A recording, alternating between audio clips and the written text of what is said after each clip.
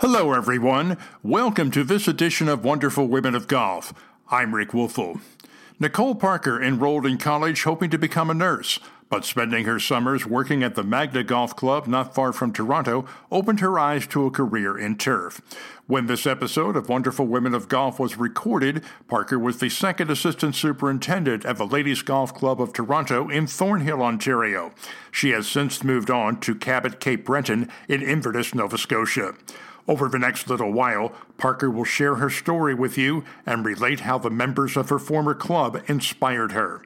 We're honored to have Nichole Parker with us on this edition of Wonderful Women of Golf.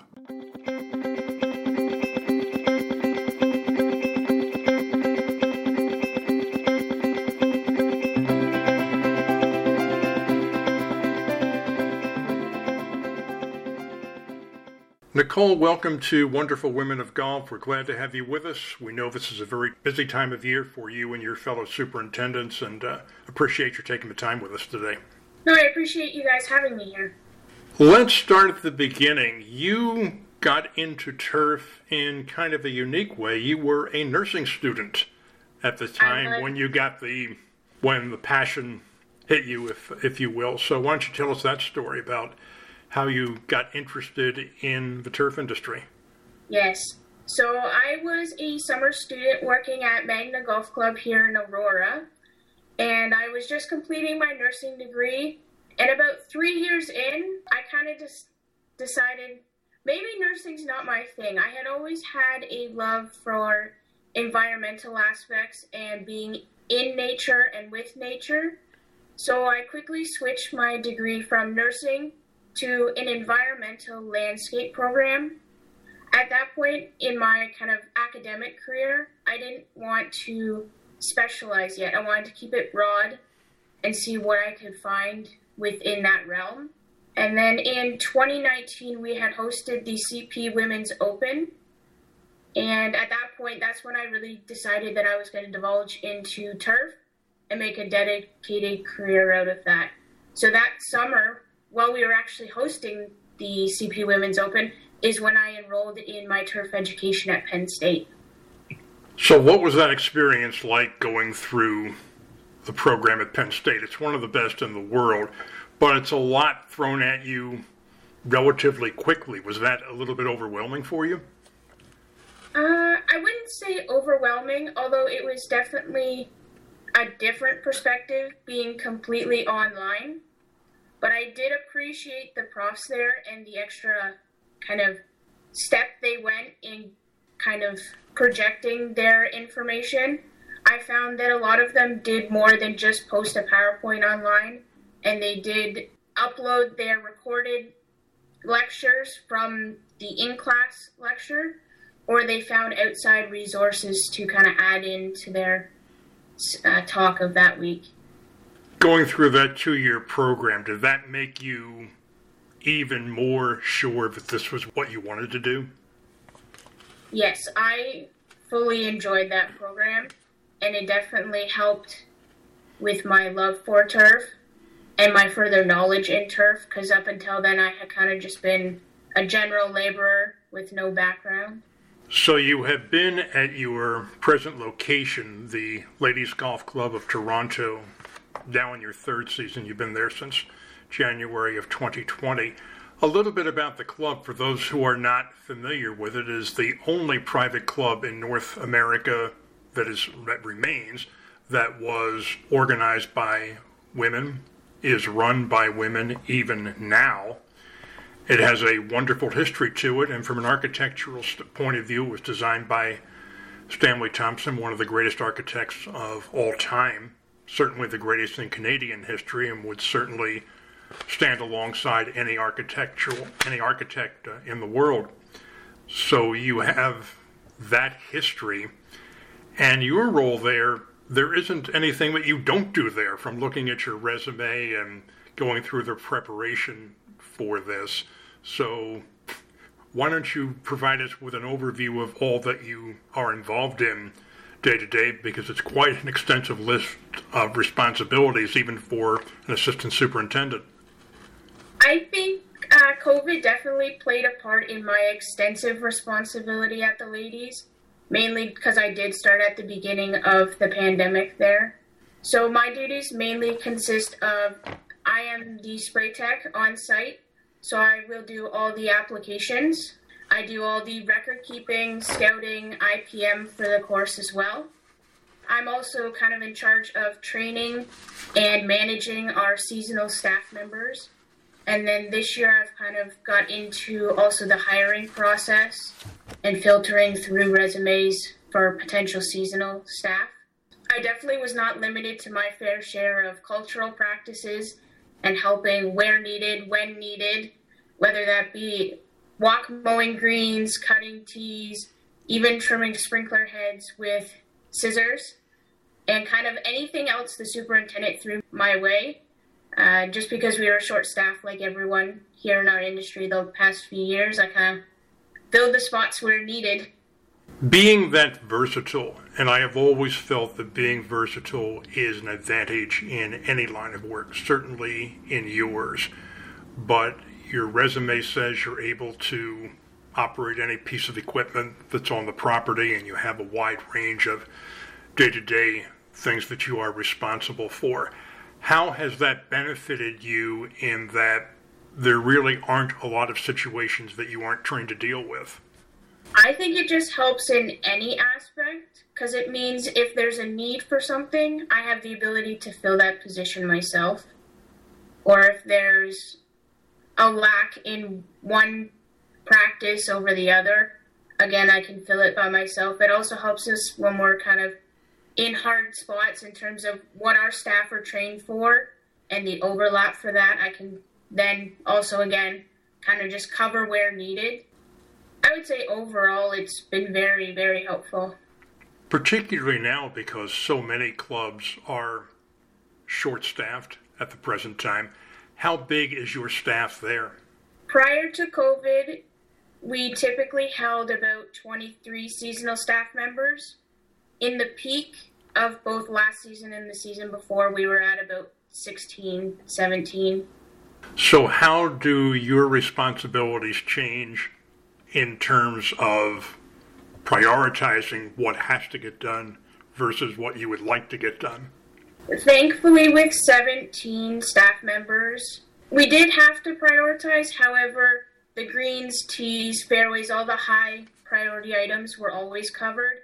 It was your small detail-oriented things that kind of you had to scale back and pick carefully what got done and when. But we always managed to find a way. Is that a big part of making it work, having a clear idea in your mind what the priorities are and then making the adjustments as necessary?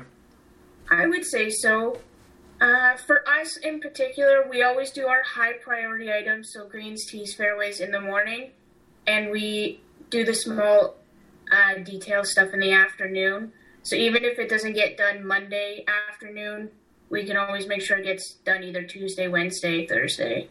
Now, you mentioned that you were involved in the hiring process and certainly the training process. That's a major part of your job. What kind of things are you looking for when you bring somebody on board, and what are the things that you emphasize as far as the training process goes? Now, again, that's fairly new. I only kind of stepped into the hiring role this year. However, me personally, I like to see that they're presentable, that they're well-spoken, and that they're straightforward with what they want. Because us as a club, we found that sometimes offering the seasonal staff part-time hours versus full-time hours helps with staffing.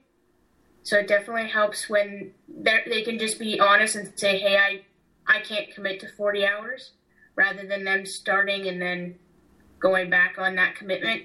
Another thing I kind of look out for is how much effort do they put in, either in terms of writing a cover letter.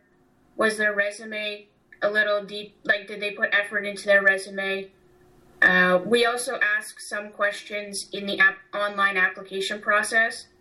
Did they answer them? That's a big one. We find that a lot of the seasonal staff aren't taking the time to even answer the questions. Did they put effort into them again? Those kind of aspects, I believe, are very important in hiring. In terms of training, I just like to see that they're receptive and they ask questions where questions need to be asked, rather than just saying they understand when they really don't. Do you find that new hires sometimes fall into that trap? I know early in my own career, I did, that I was afraid to ask questions because I was afraid to look foolish. So do you find that some of your new hires get into that pattern? Believe me, I was the same. I was definitely intimidated when I got my first job in the industry and intimidated by the equipment a little bit. I think because of my age and the fact that I'm very close in age to our staff members, that helps with a few kind of connection and our ability to have honest conversations about that. However, I do see how some of ours do get intimidated by the superintendent or the assistant. It can be an intimidating process getting started in a new job, whether it's in your field or whether somebody else's.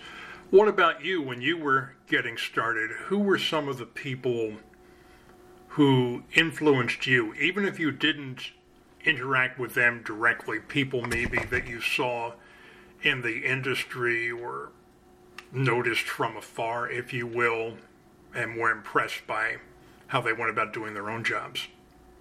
If we go right back to the beginning, I believe I had a very strong relationship with 3 core members there at Magna.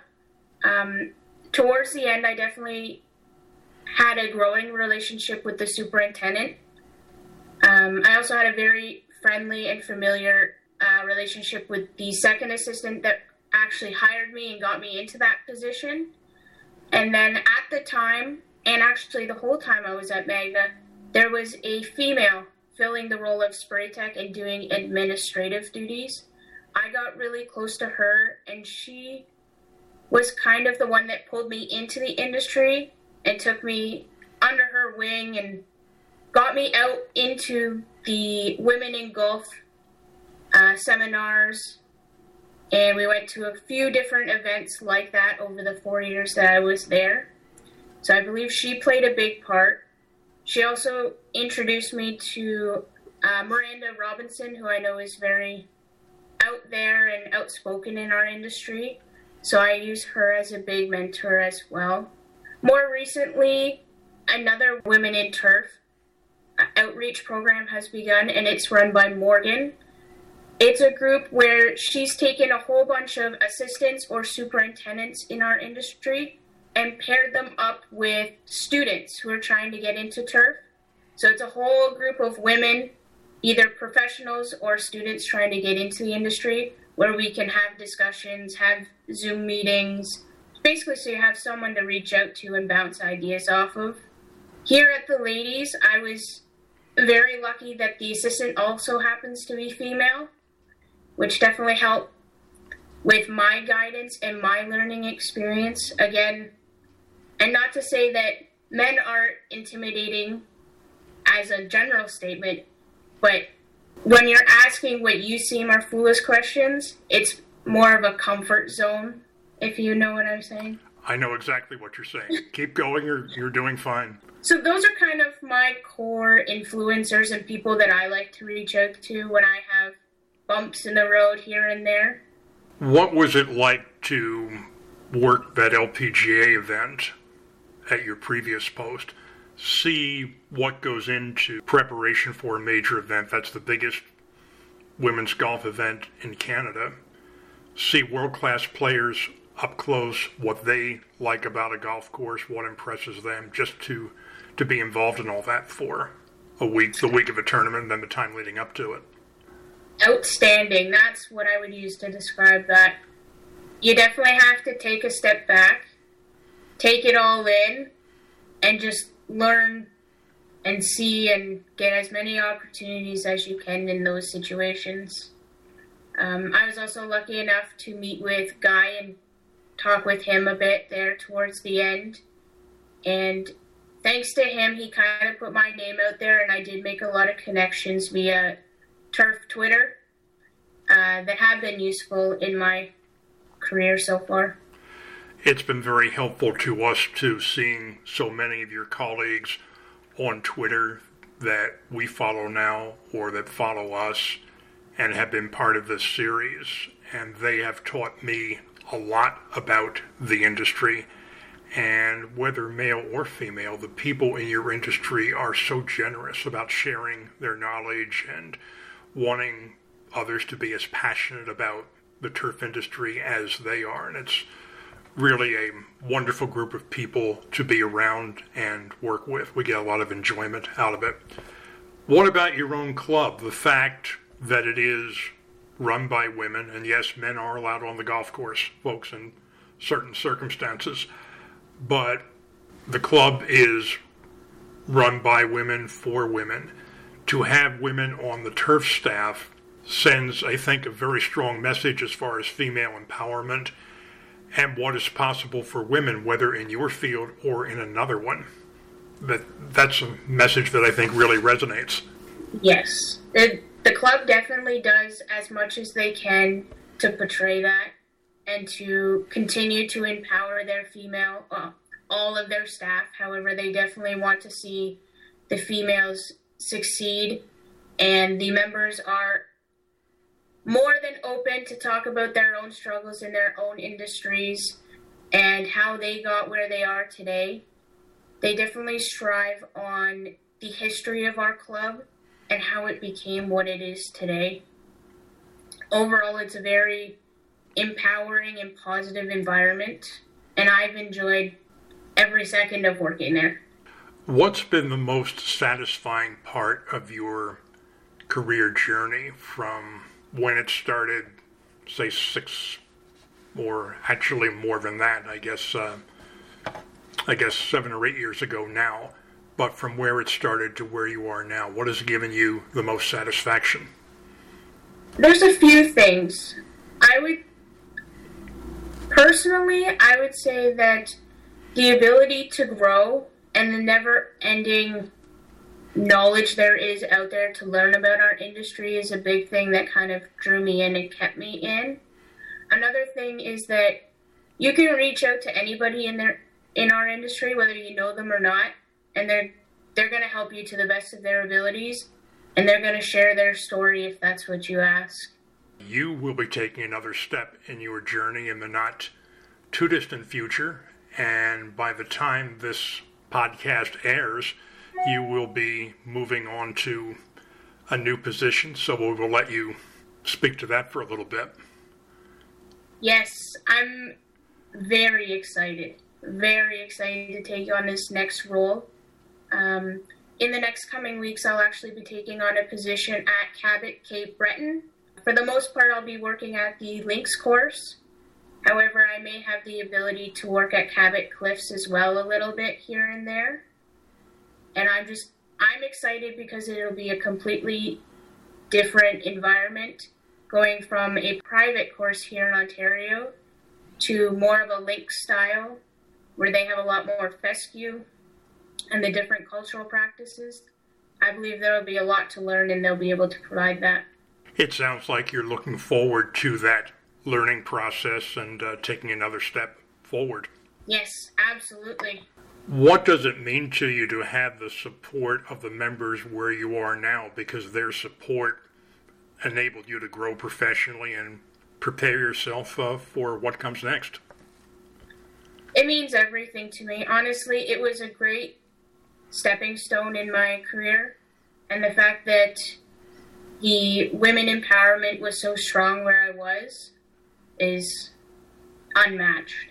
Nichole, we thank you for joining us and making the time. We thank you for all you have done for the game, that you and your peers have done for the game, and wish you continued success. Thank you. Thank you so much. Nichole Parker, our guest on this edition of Wonderful Women of Golf. We thank all of you for joining us, and we thank you and our audience for all you do for the game of golf and for those of us who play it. For Nichole Parker, my name is Rick Wolfel. We thank you for joining us and invite you to join us next time.